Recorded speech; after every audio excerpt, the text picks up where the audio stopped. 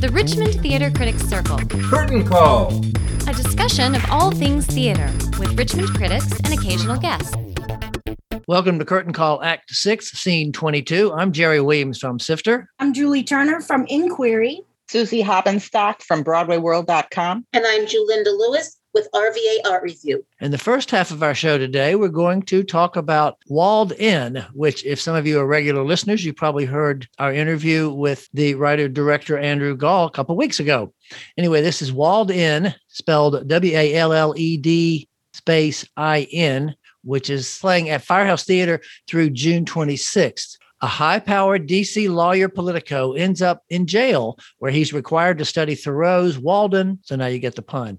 So since this was a world premiere, I think it might be interesting to talk about the script first, and then we can talk a little bit about the production itself. Wordy. I agree, wordy. And also, how many of those words were actually his original? Yeah. It was much more reading from Walden. There was a lot of Walden in there. I was surprised. And I thought the writing was very academic. It felt very much like a college professor, which, of course, He is. Right. It's interesting. One or two of us discussed the fact that he did prove pretty effective at stringing together a bunch of expletives and insults. I did learn some new curse words that I might add to my repertoire. Yeah, what some people might call colorful language was very generously employed. Let's talk about the politics a little bit. I know that's something we usually don't talk about, but because we haven't really made that clear, this is a MAGA-wearing man who is kind of a composite of a bunch of people from the last administration's underbelly.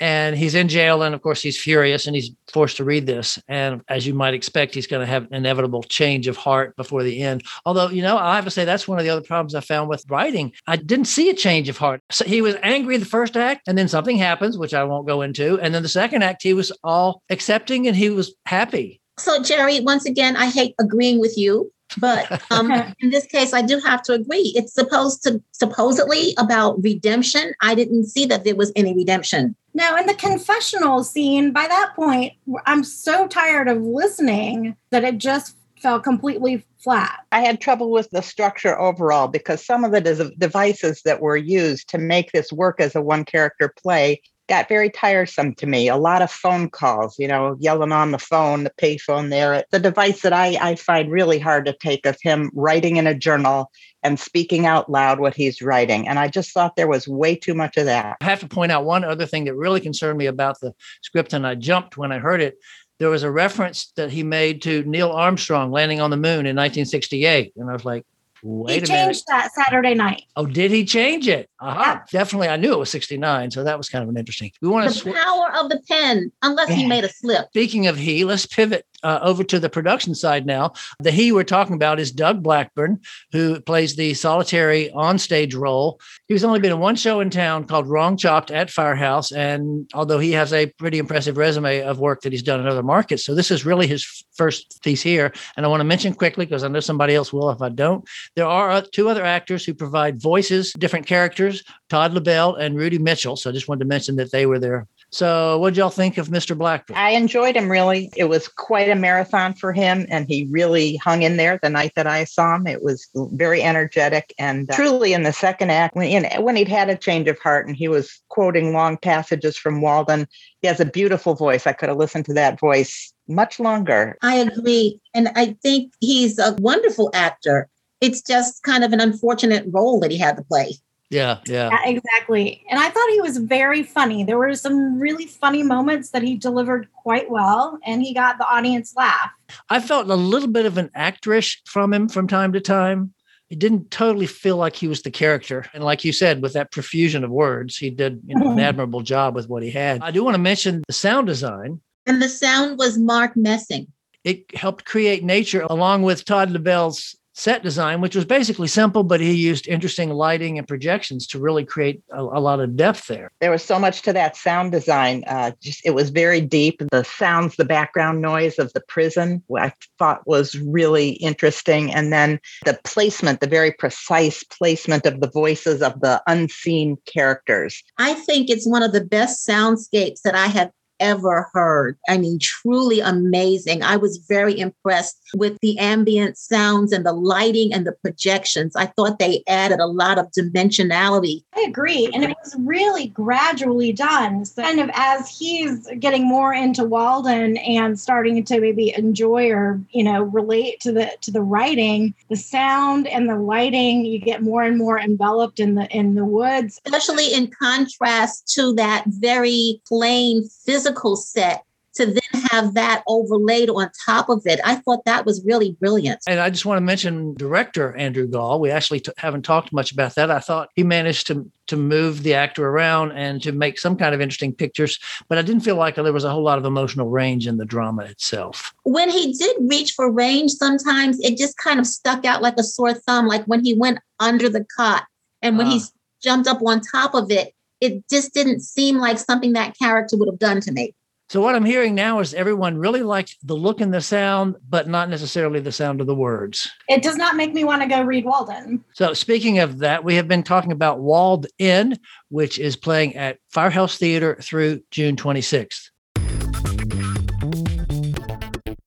Now I'm sitting down I'm not sitting down. I'm Zooming with James Ricks, the artistic director of Quill Theatre. Welcome back to Curtain Call, James. Thanks for having me. And this time we're going to talk about the 22nd annual Shakespeare Festival. Obviously, Quill had a quiet year like everybody else, but you're coming back this summer and you're coming back a little differently. Tell us what's up. Well, we're doing True Rep this summer. We're doing 2 shows with 1 cast, 10 actors in both shows, small cast comedies, 12th Night, and then another play, which is historically known as The Merry Conceited Humors of Bottom the Weaver, which was a play that was written in 1646 and performed a lot during the interregnum. But for marketing purposes and just sort of general accessibility, we're calling it the Bottom Show. Right. And to anybody who's not real clear on Shakespeare, Bottom obviously is the comic character in Midsummer Night's Dream. So is this a modern adaptation? It's not a Shakespeare play. No, it is actually. Some amateur actors in 1646 performed these plays around London called drolls, abbreviated versions of popular full-length productions. They were amateurs in alehouses, so they could sort of go for cheap humor, include a lot of popular songs and topical references and kind of make it their own and be silly with it and just have a good time. So, and you're directing that one. That's the one I'm doing. Yeah, you're directing. Right. And then Dr. Jan Powell, our good friend, will be doing 12th Night with the same cast. So I'm excited. We've never done True Rep out there. And I'm excited we're finally getting the chance to try nobody's done True Rep in Richmond in a long time at all. So it'll be interesting to see. Not for a long time, I don't think. Yeah, I don't remember. Now, the staging, as I understand it, it's kind of now behind Agecroft out on that lawn, and everybody will bring their own chairs or their blankets and sit out there, and the stage will be up at the top of the hill. That's right. We're going to set the stage up right up against the big grand patio, veranda, balustrade. Yeah, right.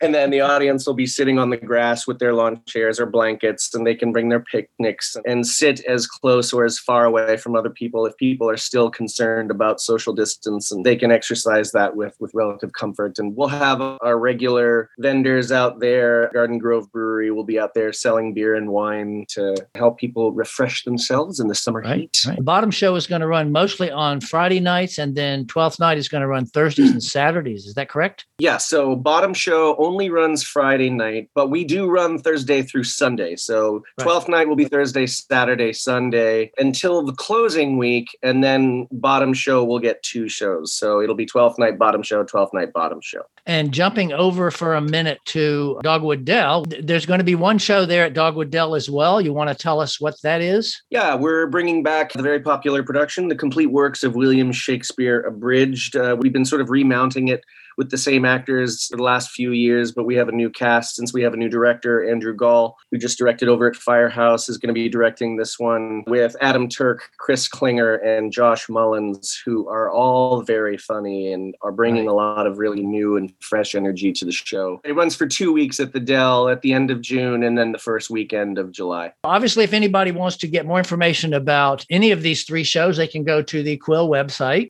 www.quilltheatre.com. richmondtheatre.org, and that's theater spelled the pretentious way, TRE. All right. Well, that's terrific. So I've been talking with James Ricks, the artistic director of Quill Theatre. We've been talking about the 22nd Annual Shakespeare Festival at Agecroft. And this year, for the first time, they'll be doing the bottom show and 12th night with a rep of 10 actors doing both shows. Sounds very ambitious, James. We look forward to being out there in the fresh air, we'll say. Hopefully it won't be too hot when we come. And thanks for giving us all the information on it. My pleasure. Hope to see you out there. And that's going to wrap it up for this week's Curtain Call. I'm Jerry Williams from Sifter. This was Julie Turner from Inquiry. Susie Haubenstock from BroadwayWorld.com. And Julinda Lewis from RVA Art Review. See you in 2 weeks. For extended podcasts and complete reviews, visit the Richmond Theater Critics Circle website at artsies.org.